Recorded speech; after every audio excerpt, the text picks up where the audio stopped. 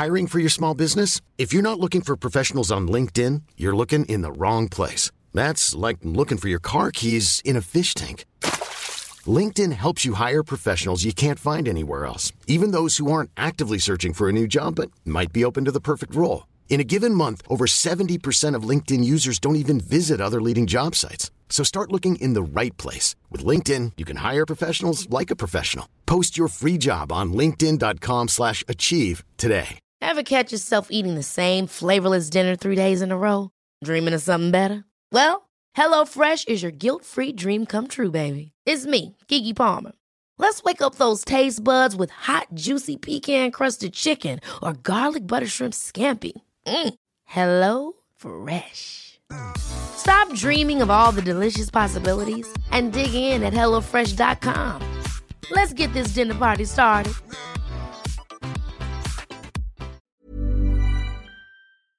Manscaped, our new major sponsors on the Rugby League Guru podcast, have just launched in Australia. We've gone years without using the right tools for the job. You can be one of the first to experience their life-changing products here in Australia. Get 20% off and free shipping with the code GURU20 at manscaped.com. That's 20% off with free shipping at manscaped.com and use the code GURU20. Send me a message on the Instagram page or hit the link in the podcast description. Let's get those Rubik's Cubes sorted, fellas. Let's kick off the podcast.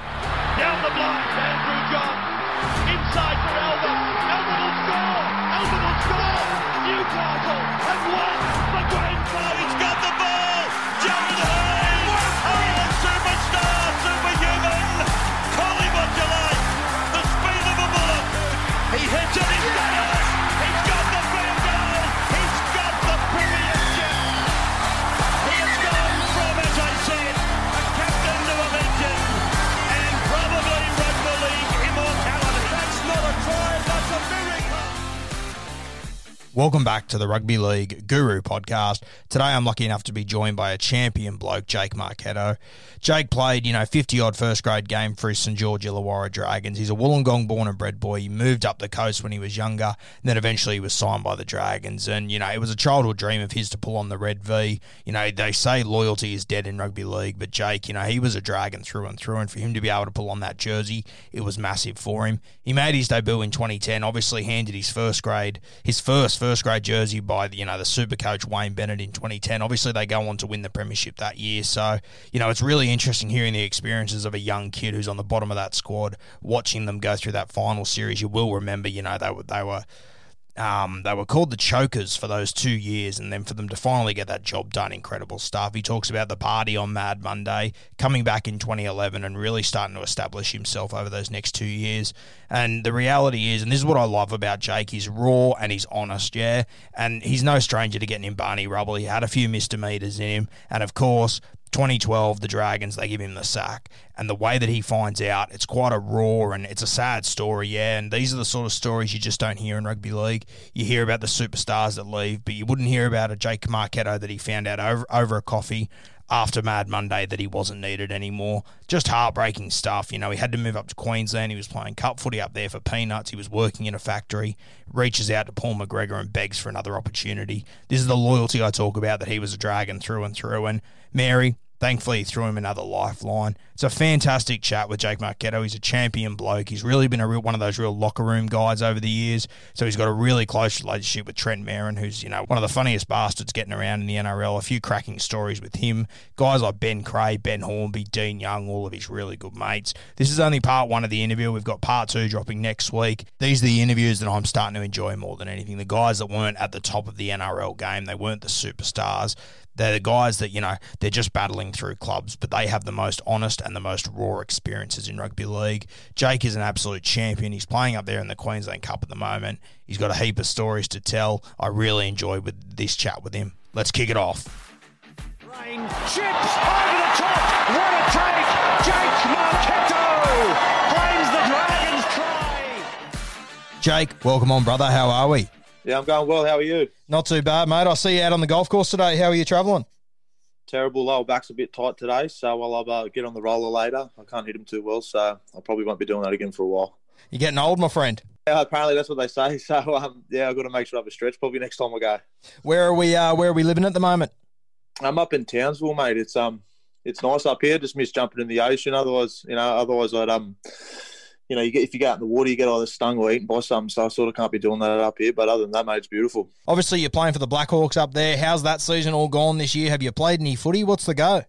Yeah, so what happened was we played round one against Ipswich down in Ipswich, and we got away to a good start and got a win down there, which is pretty hard to do at the start of the year. So we played round one, mate, and then the Monday, 2 days after, the QRL canned the season, which was pretty disappointing because it happened, in the space of 48 hours when we were sort of all hoping, we'd probably take a 5-6 week rest like the NRL did and then try and kick-start it again, but it wasn't meant to be. And we had another pretty fair team up here again this year, so it would have been interesting, but it wasn't meant to be. Mate, you mentioned the Ipswich team then. Are they still throwing the pill around like crazy or what? Yeah, they still got a little bit of that in them, but they were actually quite strong defensively. They worked together really well. And, obviously in the game we only played them in one game, but that was probably not their strong suit. Their attacking was the thing that get everyone. So to see him defend really well was quite surprising, but it was a good game of footy to be a part of. Mate, take me back to the start of your life. Obviously you're a Wollongong boy, beautiful part of the world down there. Tell me about your life growing up. Yeah, mate, it was pretty cool. I was born in Wollongong, grew up down there till I was about 6 or 7. Then my family, my mum and dad, who were together at the time, and my brothers, we moved up to Sydney, up to Ryde. So I played a lot of junior footy at Holy Cross Rhinos there, which is a well-known school and rugby league sort of area. So I was there till about under 12s, and then my parents split up and I moved up to the Sunshine Coast with my brothers and my mum. And I was fortunate enough to get signed by the Dragons when I was 16 on one of those junior contracts, and then ended up moving back down to Wollongong. And when I was 17, and obviously going through the junior ranks through SG Ball and all that, and obviously got to wear the Red V a little bit later on. What position were you playing as a young bloke?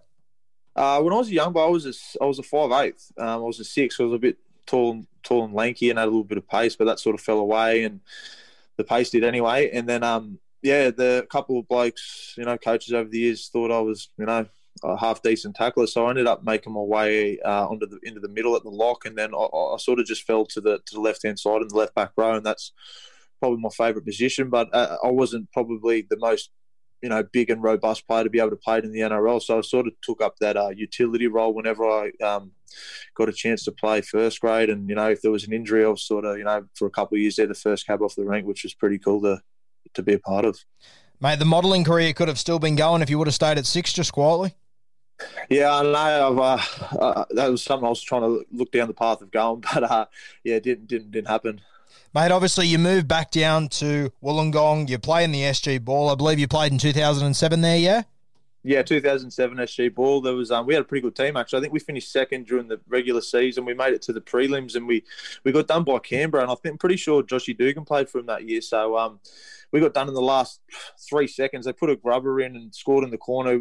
There was no video ref or anything like that, and we were screaming that he was out. But the ref gave it. He was about 30 metres away, so I think they slipped him some money before the game. Mate, I imagine an 18-year-old Josh Dugan would have been a fucking handful. Yeah, from memory, I'm pretty sure he did play. But yeah, I could only imagine, mate. He's a freak of a player, and he would have been a sight to see coming through the juniors. How many years of ball did you play? Just the one, mate. Just the one in 07. Then obviously 20s come into play in 08, and that's sort of where all the the junior blokes in all the teams obviously across the NRL went into. Mate, at under 20s training, did they do any tackling back then or what? I felt like all the scores every week were 40 all. Yeah, that was sort of how it was, wasn't it? I know at the Dragons that we had Steve Price at the time. He was pretty big on defence, and that was one of our strong suits. I'm pretty sure we were one of the 2 years I got to play anyway. At least we were pretty strong defensively, and we had a lot of flair and attack too. So I think our for and against weren't too bad, and we finished halfway and then up from the ladder. So but there was some very high scores. Mate, I imagine being 18, 19 and flying all over the country to play footy, it must have been a thrill. It was pretty cool. From where it just comes part of it. But I remember the first flight. You go down to Melbourne. I hadn't been to Melbourne before that, so that was pretty cool. And obviously, you get to go over to New Zealand as well. And the second year in 20s, we had a little trip up to Townsville, which was pretty cool, and got to go out to the Mag Cow and all that sort of stuff. So it was pretty cool being able to fly around at that sort of age. Yeah, mate. Obviously, you're used to it now, but I'm sure when you were 19 and an away trip to Townsville would have been a thrill. Oh, mate, I was a pest just hanging around the older blokes trying to hang out with them and have a beer with them. And obviously, just trying to fit in. Mate, I spoke to Brett Finch the other day, and he was saying that whenever you'd go up to Townsville, it'd be, unfortunately, there'd be a game of footy in the way of you going out on Saturday night. It was just a pain in the arse playing. Yeah, well, it's a fun town, man. Yeah, obviously living up here now, it's got some fun things to do. I could only imagine what it would have been like for Finchy and the Roosters back in the day. Mate, you mentioned your coach there, Steve Price. Now, obviously, he's a guy that, he's polarised opinions a lot, his time in first grade. And for me, I sort of felt like he was treated a little bit unfairly. Can you tell us more about Pricey? Yeah, mate, I was pretty fortunate. After SG Ball Price, he was the coach of the Premier League team, and he took a liking to me, which I was pretty fortunate to have. And I was allowed to go up and train with Premier League during the weeks, but I think that was just to keep me fit and not get fat. So that was probably the little hidden agenda there. But I was also be able to be a part of some of the first grade captains run, and obviously get to watch them and all that sort of stuff. And I was in awe of those sort of blokes at that age of my life. So I was pretty thankful Pricey was there, and then obviously going into 20s with him with 18 and 08 and 09, and then in 2010 he was obviously the assistant coach with Wayne. So I was pretty fortunate to have Pricey, as sort of looking after me through there, and he did get his, in my opinion, he did get his name dragged through the mud a little bit when all that stuff happened, and it's good to see him going well over in England. Mate, obviously, 2009 rolls around. You're put into the first grade squad for the Dragons. How did you first find out you were going to be in that squad? I'm pretty sure it was part of the deal. And so at the time, when you signed your 20s contract, I was fortunate enough to be signed for 08, 09 and 2010. So I think part of my deal in 09 was to be up full-time with the Dragons from what I can remember, because obviously I was in there doing the pre-season, all that sort of stuff. So that was just sort of part of the deal. And mate, as I was talking to you about before, I was just in awe of going into training. Now you got the likes of Dean Young, Beg Craig, Cooper, Gaznia, Brett Morris, Nightingale, Soward, Hornby. The names go on, mate. And obviously Wayne there in the helm. It was surreal for myself and all the younger boys that were in there. Mate, obviously 2009, as you mentioned then, Wayne Bennett, he enters the building. Do you remember your first interaction with Wayne? I imagine it must have been pretty daunting for you. Yeah, we were sitting upstairs, and it was interesting. We obviously, I think 07, I was just sort of there because I was a part of the squad, and Wayne, all the older boys they sort of had a meeting about what had happened the last couple of years, and Wayne sort of wanted to nip a lot of things in the bud. And after the older boys said their piece and they worked out what they wanted to do for that year and set their goals, Wayne, went around and shook everyone's hand. I remember, saying hello to him, and I was struggling to get the words out. It was pretty cool.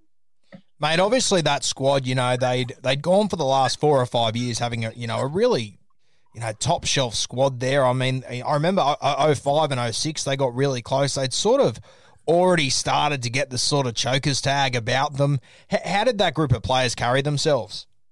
I probably didn't understand that. Obviously, I watched that game when they got done by the Tigers, and I remember seeing, all those players that obviously later on got to meet.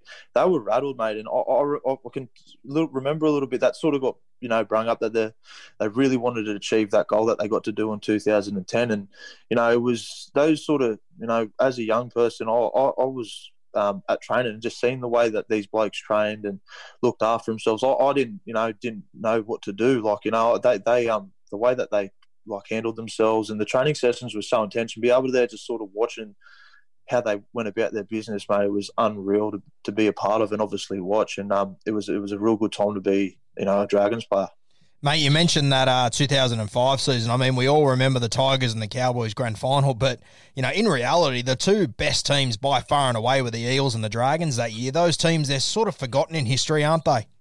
Yeah, that 05 team that the Dragons had was, from memory, I remember I watched something on YouTube the other day about it, and everyone had given them the tag to win the comp because of just the form they had been playing in, and obviously the likes. I think Gaz and Coops were untouchable. Well, I know Gaz was anyway at that time. He was wreaking havoc in Origin and for Australia. So they were given the and obviously they had Trent Barrett there as well, Jason Rolls, Luke Bailey. They had a whole heap of rep players, and the Tigers just got the wood on them that night. Mate, obviously 2009, you're in the squad that season, and the team, I think you take out the minor premiership or you're right up there. You come into finals and fucking Jared Hayne hits them like a train, and then I think they went out in straight sets, didn't they? Yeah, they did. I remember I was at that game. Cobb was sitting there watching, and that run he done to score that try. People still talk about that today. He's still beating people. So, mate, it was exactly. I think it was 9 by the end of it. You beat the ref as well. So it was Jared Hayne took the finals over by storm, and I think that was a big learning curve for the boys in that team at that time, because what happened in 2010. They got to live their dream. Do you remember the feeling in the change room after they got knocked out in 2009? I didn't go in.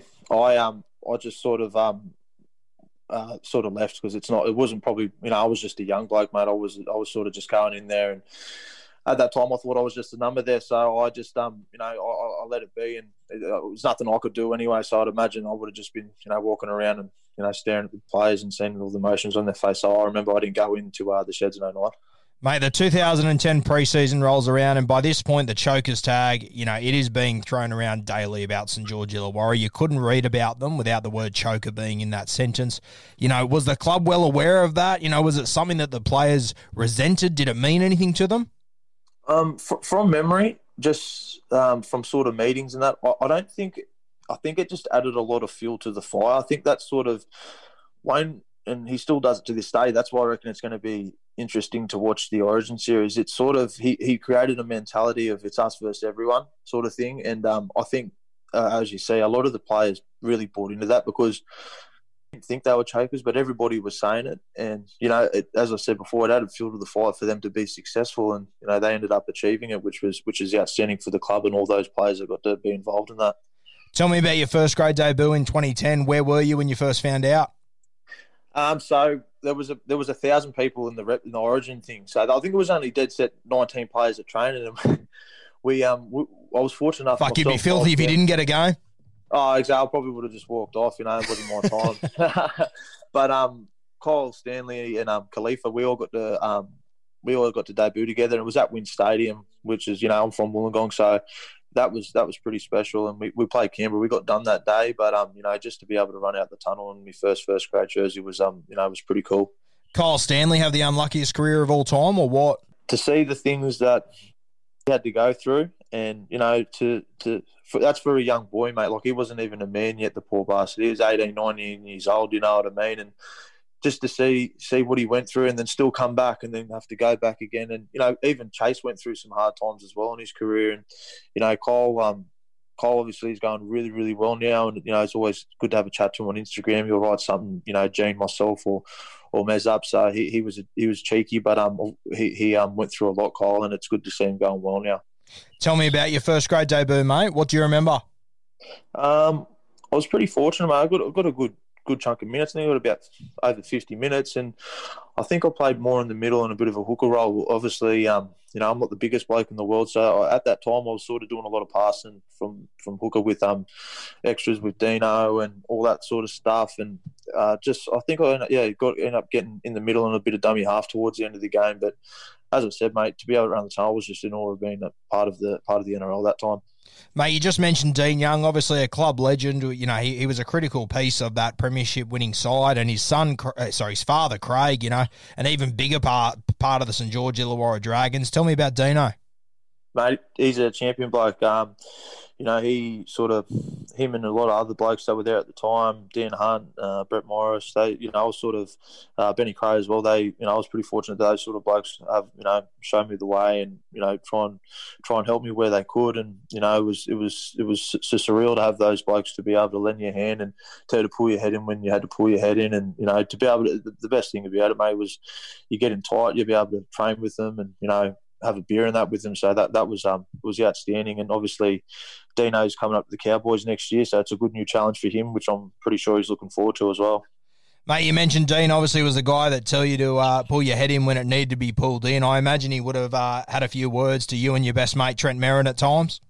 Yeah, there was times where not more so me, not Mez. Mez was a bit more well behaved than I was, but yeah, there was times where we'd come in and have to tell Goose of the Week stories, which the boys all loved. Wayne liked them as well, so that was pretty cool. Some funny stories got tossed around when we were younger, and sometimes we just make things up because we'd rock into training, and the older boys would come over and go, "Oh, so and so's got a story about you," and I'm like, "Well, I didn't do anything," and they're like, "Well, you better make one up." So we just start making stories up, and it was either myself, Dan Hunt, or Trent Merrin who'd have that pink shirt on for the week. So it was good times before training. Tell me about Trent Merrin, mate. Obviously, he's bounced around a few clubs now. He's gone over to England. He's returned to the Dragons. But everywhere he goes, he just seems to be one of those real locker room guys. And, just from talking to you, I can already tell you're a champion bloke and be best mates with him. It says a lot about the both of you. Yeah, mate. Well, the funny thing is, Mez and I hated each other when we first met. So SG Ball, Mez was a very, very, very extremely solid 18-year-old, and he had bleach blonde hair which covered his eyes, so he looked like a goose. And anyway, the first time I met him at SG Ball training, I just sort of looked at him and I was like, "Who's this bloke?" And they're like, "Oh, he's our front row." And I thought, Jesus, we've got a no-go forward this year. And then, he thought I was a halfback because I was obviously really, really skinny. And so we sort of didn't see eye to eye till probably we went into 20s with each other. Then, mate, we've been inseparable and fortunate enough to be able to play footy with each other for a good amount of time, and we've always remained mates. He's gone through some hard times in his life and also in his career, and so have I, and we've always had each other's back, and I'll have his back till our time's up. Hit me with your best Trent Merrin story. I've got one. This involved us going fishing. So we Mez told me he grew up on boats his whole life, but funnily enough, Mez grew up in Matraville, so I don't know how that works, seeing as that's in the middle of Sydney. But anyway, he bought a boat once he started, getting a bit of coin. And one day, him, myself, and Josh Miller, who was at the Dragons for a couple of years, we went out fishing. So I've reversed Mez's boat into the water, and he's pushed it out, and he's got all his clothes on, right, and he's in his boat. And so he goes, "Go park my car." So I went up and parked his car at the top, and I come back and he's in his DTs and soaking wet. And I go, "What are you doing?" He goes, "Oh, no, nothing." I go, "What do you mean? You were fully clothed 2 minutes ago." He goes, "No, nothing." And I'm like, "Mate, what's going on?" And he goes, "I forgot to put the plug in the boat. It started sinking." So in the middle of the dock, he's plugging the boat and it started filling up with water. So he had to jump out, otherwise his boat would have sunk. So that was the start of the day. Anyway, so Joshy Miller come in. It was his missus' birthday by memory that night. So he had dinner. So we were only going to go out for a couple of hours. So we're sitting there fishing, and Mez is playing the music while the boat stopped, and I'm like, "That'll chew the battery out, mate." He's like, "No, it's all right. It's a big battery." And I'm like, "Well, I don't think that works, mate." But anyway, he kept doing it. So I got to about 3:30, and Josh Miller goes, "All right, boys, you got to drop me back now." Mez goes to start the boat, doesn't start. Red Rover. We're stuck in the water till about 8 that night. The guard had to come get us because the boat wouldn't start. We started drifting out, drifting in, drifting out. Josh Miller was sitting there, I think, quietly trying to think about how he could kill both of us as he was missing out on his missus' dinner for thing. And we finally got in about 9:30 that night. It was like 2 degrees. So that's just one thing that I can toss up for you. Mate, there's not a hope in hell there's a missus alive that's buying the boats out of battery. Oh, mate, I knew. I don't know why to this day I didn't say, "Mate, that doesn't work." So I just let it go because, apparently he's from Matraville and he's grew up boats his whole life. That's the sort of shit I've got to put up with. So, yeah, it is what it is. Mate, I'm living about 10 minutes away from Matraville. I'm yet to see any water there. Yeah, it comes out of the tap. Fucking pretender, unbelievable. Mate, the 2010 season, obviously, on the back of 2009, as we've spoken about the choker tag, was there a moment in 2010 that you thought, fuck, this squad, they've gone to another level?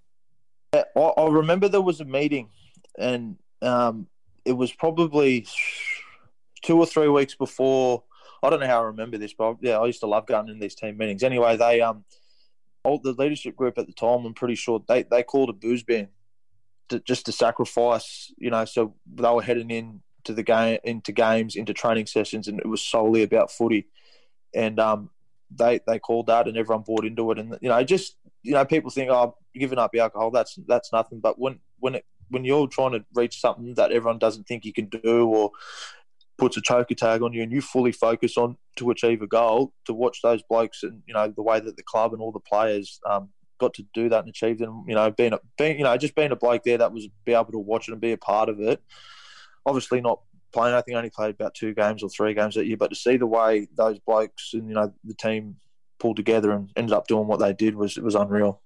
Mate, does Wayne say much in those meetings, or is it sort of player led? A couple of times he falls asleep, to be honest, but Wayne's one of those people, when he speaks, everyone listens, and that's the sort of aura he has, mate. It was pretty cool, myself being young at that time, to be able to, just be around training, listen to him, and, see the way that he brings the groups together is unreal. Mate, is there any time in your career that you're at the Dragons and Wayne Bennett, I hear a lot of guys talk about him like a father figure. Did he ever play that role for you? Yeah, I wouldn't say a father figure, but there was, for me anyway, there was times when I stuffed up away from the field, and he, there was times that probably the club wanted to flick me, because I was just doing my own thing in certain places, and for whatever reason, Wayne kept me around, and always sort of always asked if I was all right, and he I look back now and I'm pretty lucky that he did, because I wouldn't know where I would have ended up if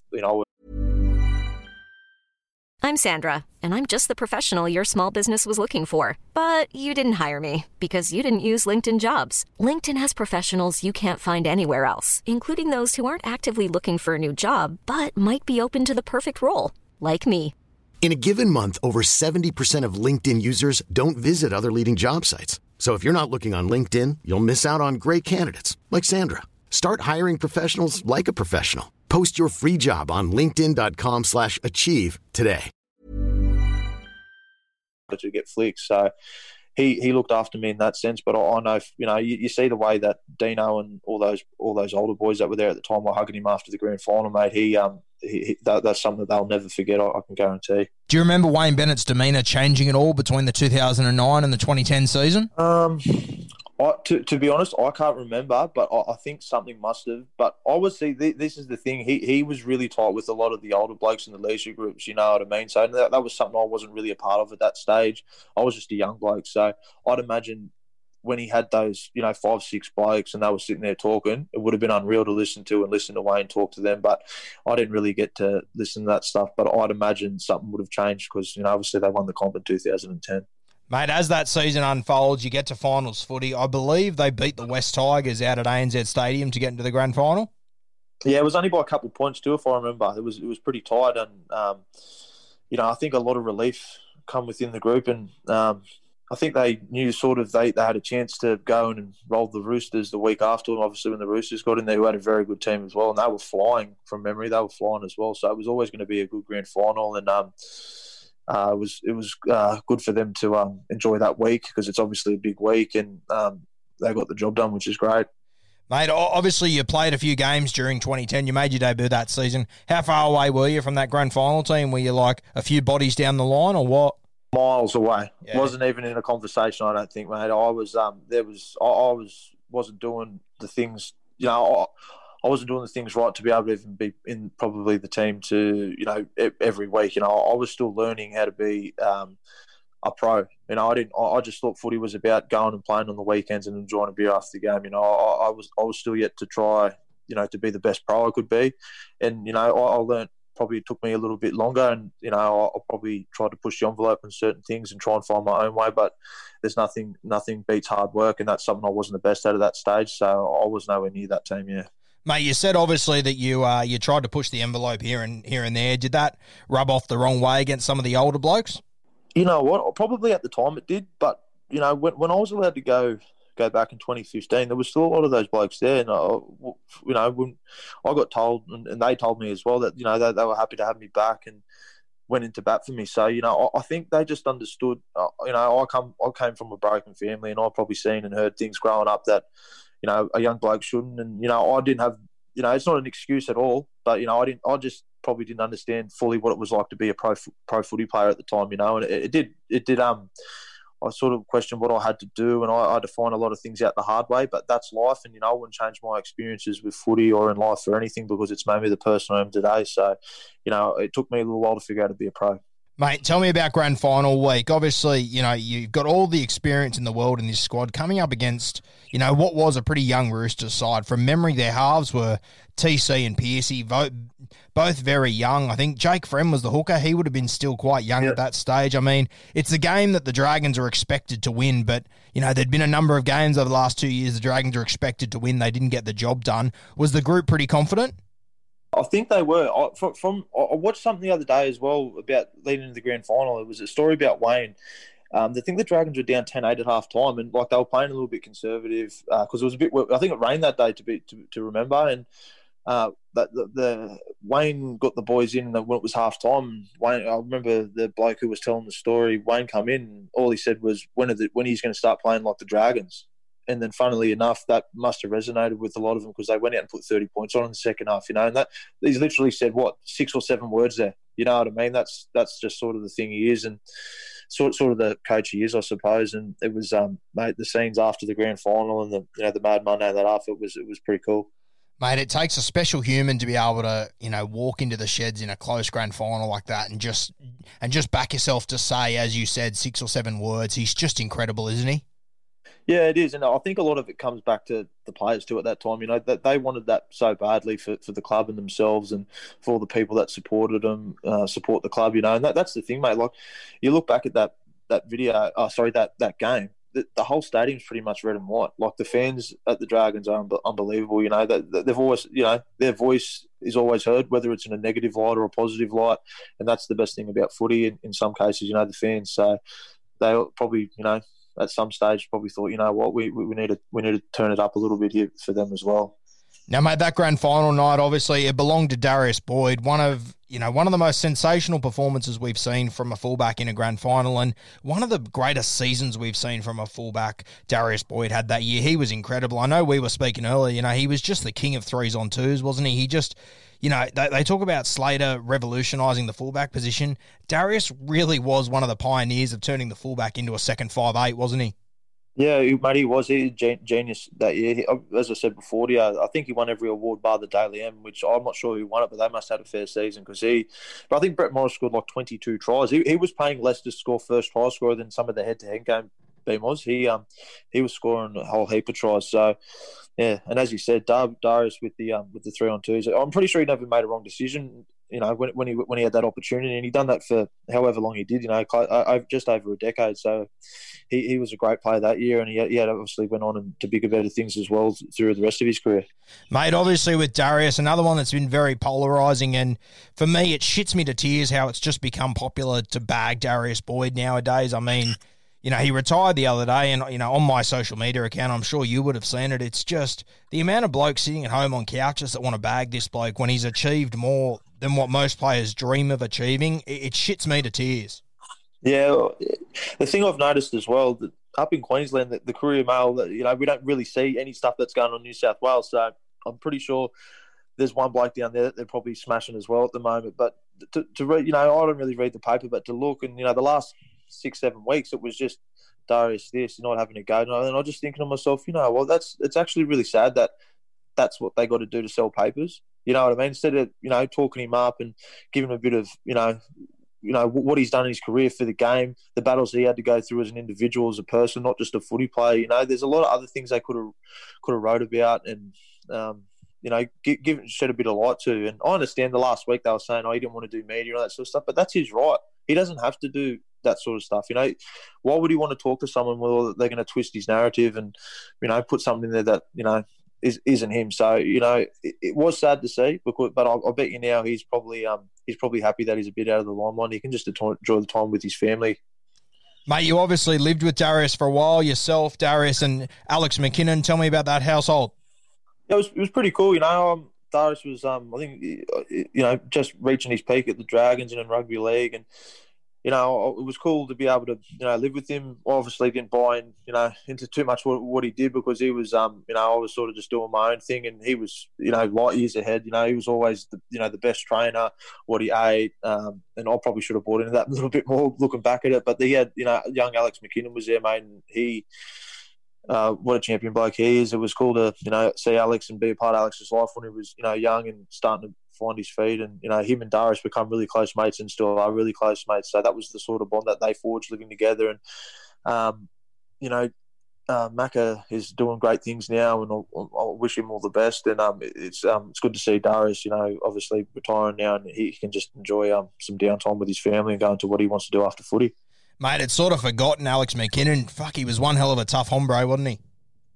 Well, yeah, you think about it, 21 years old, 106 or 7 kilos, 6'3", and, just starting to scrape the surface of what he could do. I'm pretty sure he played country origin, as well. And he was starting to bash blokes coming off the bench for the Knights, so it's not, I don't really like talking about because it's a bit of a shoulda, coulda, woulda story, but he could have been anything, but now he's on his own little path and he's got his little family, and it's it's great to see him. And I've listened to some of his podcasts and that, and he seems to be in a pretty good place. But he's a really good bloke.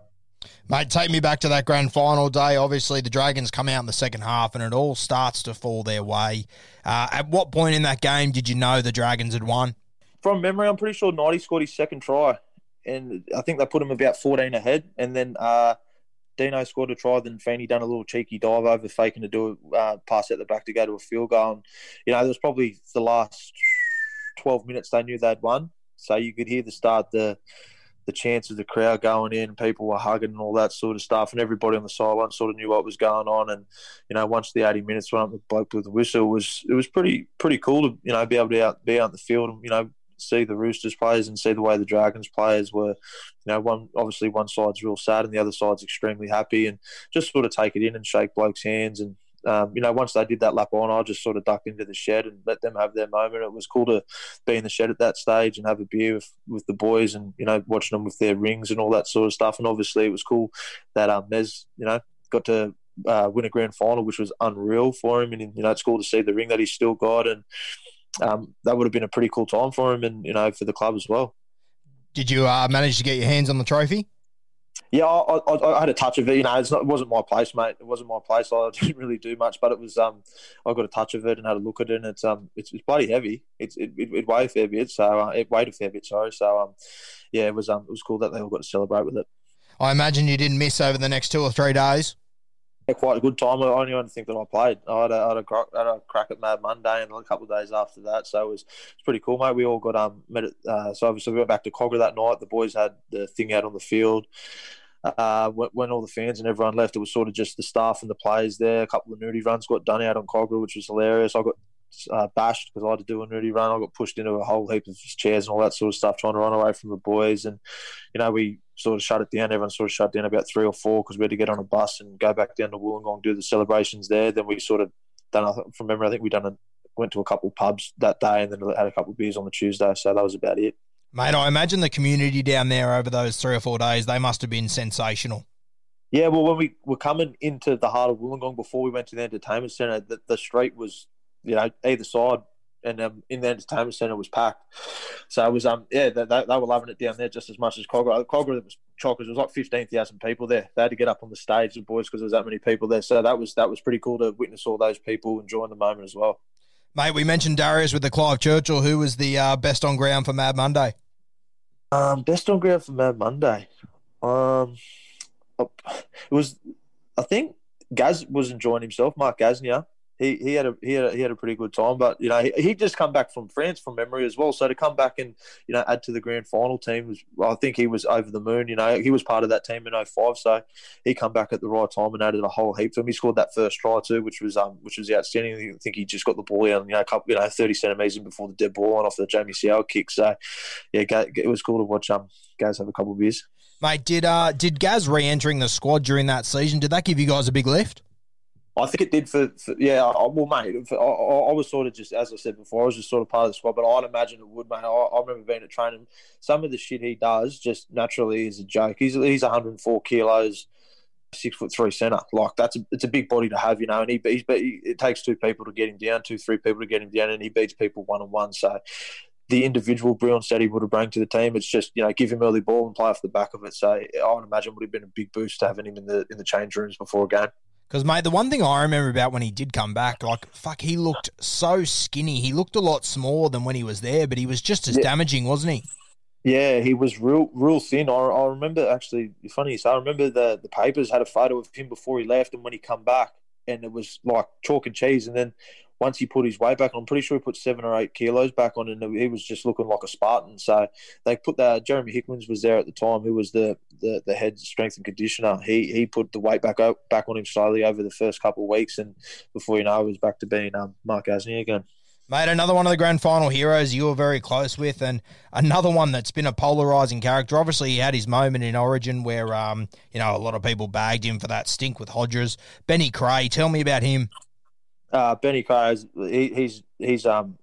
he was probably, him and Dino, when I was growing up, they were my idols. Benny Creagh, I probably would never been able to play 50 games for the Dragons if it wasn't for him. The leadership and sort of path he showed me when I come back in 2015, he took me straight under his wing, and I was his weights partner, his training partner. So I'm forever indebted to Benny Creagh for looking after me and helping me become a mainstay in the team for those 2 seasons. I owe Benny Creagh a lot. Mate, it's sort of forgotten just how good he was there for a 5 or 6 year stretch. Like, he was the best back rower in the game. Well, everyone's got their opinion with their teammates, but him and Tyson Frizzell are the 2 toughest blokes I've ever seen. There was a game in 2016, 2015 was one. I think it was the first game against Melbourne, and Jesse Bromwich got Benny with open rib perler, coming in third man, and not many people know he played well. I'm pretty sure he had 2 broken ribs and something done in a disc in his back. He played for another 25 minutes. It's hard to get out of bed with that. Really don't play a game of footy, you know what I mean? But he's just the best bloke, the perfect leader, would do anything for anyone. And, if you were to ask any bloke that ever played footy with him, they'd say the exact same thing about him. Mate, you mentioned obviously during that 2010 season, you had a bit of carry on in you, and there was a few times where Wayne Bennett, came in to back you up there. Obviously, your time at the Dragons comes to an end in 2012. Your time at the Dragons ends for the first time. Tell me about how that all came about. So what happened was 2012 was pretty cool. Yeah, I think I got about 10 or 11 games in a row under my belt. Which was cool, man. It was and then I sort of got dropped. I sort of was just sort of getting used to be able to play, but I wasn't. I was sort of coming in and out of games, and not looking after myself the best I could away from the field. So I ended up getting dropped, and I sort of at the time I was in talks to sign for another couple of years. So I was thinking to myself, you know what? This was sort of late in the season. I was like, I've got my next 2 years. I'll kick on next year, and that was, looking back now, uppercut myself because that's a really poor attitude to have.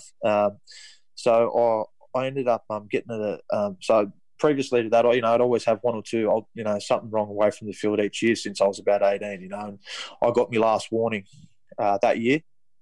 So I gave the drink up for about 9 weeks because I shit myself. I didn't want, I was like, I don't want to lose this. So I ended up getting back into first grade, the second last game of the season against the Warriors, and win. Down at Win, and I was like, I'll go out for a beer tonight. I've earned my spot back, and I ended up sleeping through my alarm that night and missing recovery the next day. I woke up to my phone about 11:30 in the morning. I had countless messages, countless missed calls, voicemails, and I was like, I'm in a whole lot of trouble here. So I went up going to training on the Monday. I got sent home for the week. Wasn't allowed to train in there while they decided what was going to happen.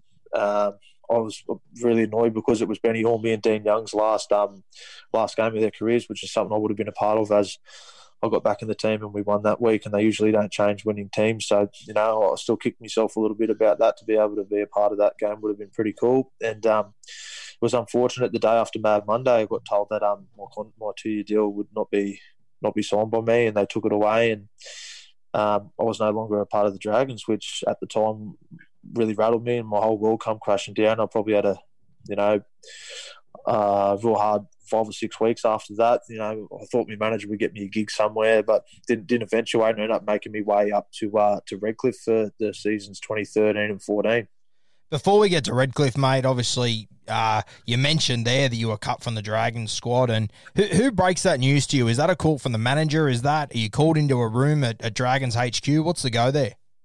So what had happened was Mad Monday, we were having a beer, and I was real standoffish with a lot of people because I didn't know what was going on yet. And Pricey was the coach at the time, so I went over to Pricey and said, mate, am I getting sacked? Can you tell me? Because I'm struggling with things, or I don't know what's going on. He's like, mate, we'll talk tomorrow. It's all right. Just enjoy today. And I'm thinking to myself, well, fuck, I'll be right here. He would have told me. I thought in my mind he would have told me, I was like, rightio, sweet. There was some talks going on that day, what was sort of going to happen with the team the next year and all that sort of stuff. And I was like, oh, sweet, this will be all right. After today, I'm going to rip into training and get ready for pre-season. anyway, Tuesday comes around, I wake up, I'm having a water and trying to hydrate. I feel like shit after Mad Monday, and Pricey goes, "Hey, mate, let's go for a coffee. I just want to have a chat to you." And I was like, "Yeah, no worries, mate." So I ended up meeting Pricey for a coffee, and we're sitting there, and he's like, "Mate, I couldn't save you." And I was like, "What?" He goes, "I couldn't save you, mate. The club's had enough, and yeah, your contract's been pulled." And I was like, "Oh, far out."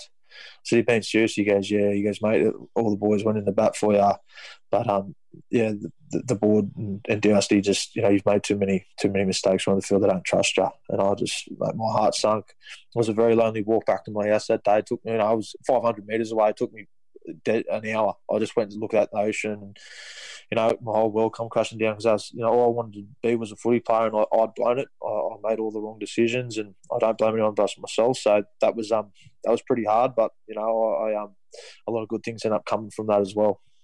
How did the Redcliffe gig come about?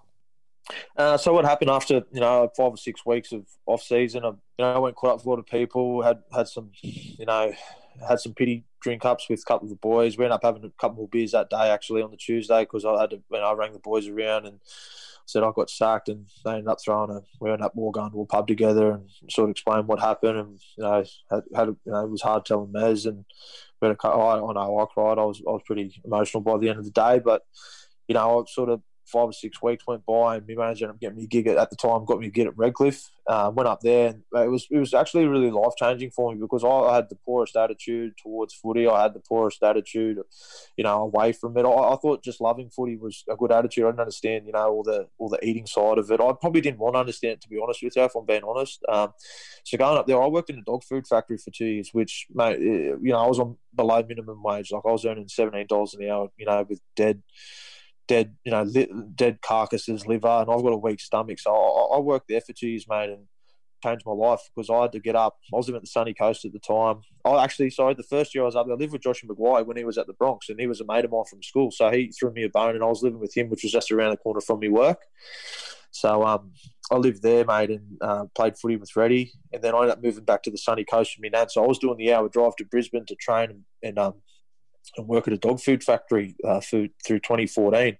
But I kept in touch with people at the Dragons, and I knew I heard Pricey was getting sacked, and I was like, "Oh, that's no good." That he might have got me back there, sort of thing, because I'd been talking to him, and I rang up Wendell Saylor at the time too, to get some advice off him with how to approach, maybe asking coming back with, obviously when the Dragons gave Wendell another chance, and he gave me some good advice, and he actually put me on to Dowsty, who was the CEO at the time. So Dowsty didn't have to write back to me in an email. He didn't have to do anything, but he did, and I'm very grateful for him doing that day. And then once I sort of found out Mary was coach, I got Mary's number, and a little bit to do with Mary, and coming through when I was playing reserve grade, he was the cutters coach at the time. So I got in touch with him, and I ended up seeing Mary when they played Brisbane, and the Dragons played Brisbane, and I went in him and just pretty much poured my heart out and said, "Mate, I won't step a foot wrong. I'll do whatever you want me to do. I just want another chance, mate. I know I can do it."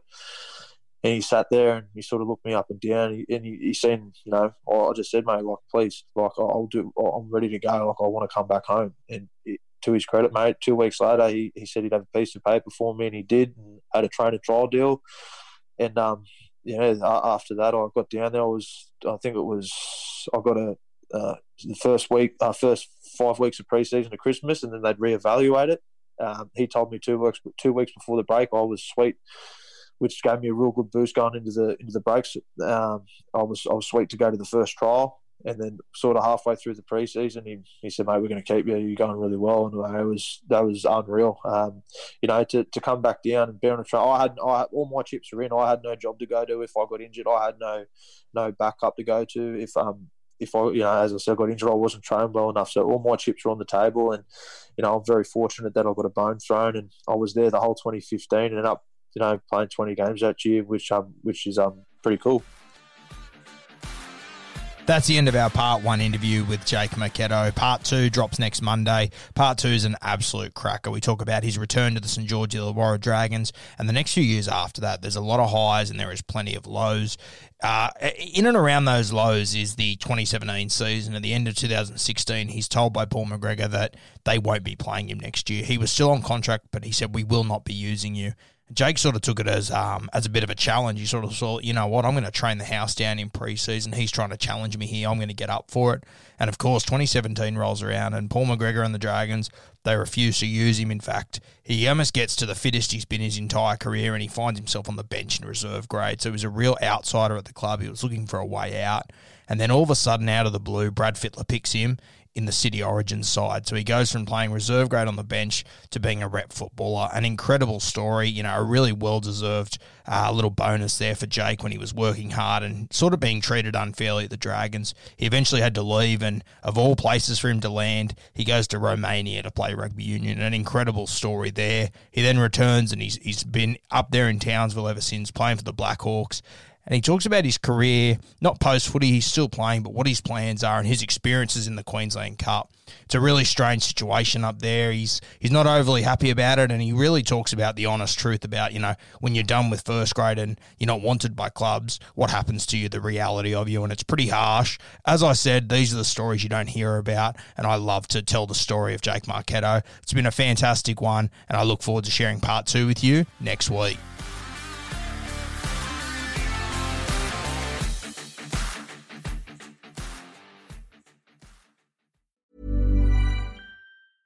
Ever catch yourself eating the same flavorless dinner 3 days in a row? Dreaming of something better? Well, HelloFresh is your guilt-free dream come true, baby. It's me, Keke Palmer. Let's wake up those taste buds with hot, juicy pecan-crusted chicken or garlic butter shrimp scampi. Hello Fresh. Stop dreaming of all the delicious possibilities and dig in at HelloFresh.com. Let's get this dinner party started.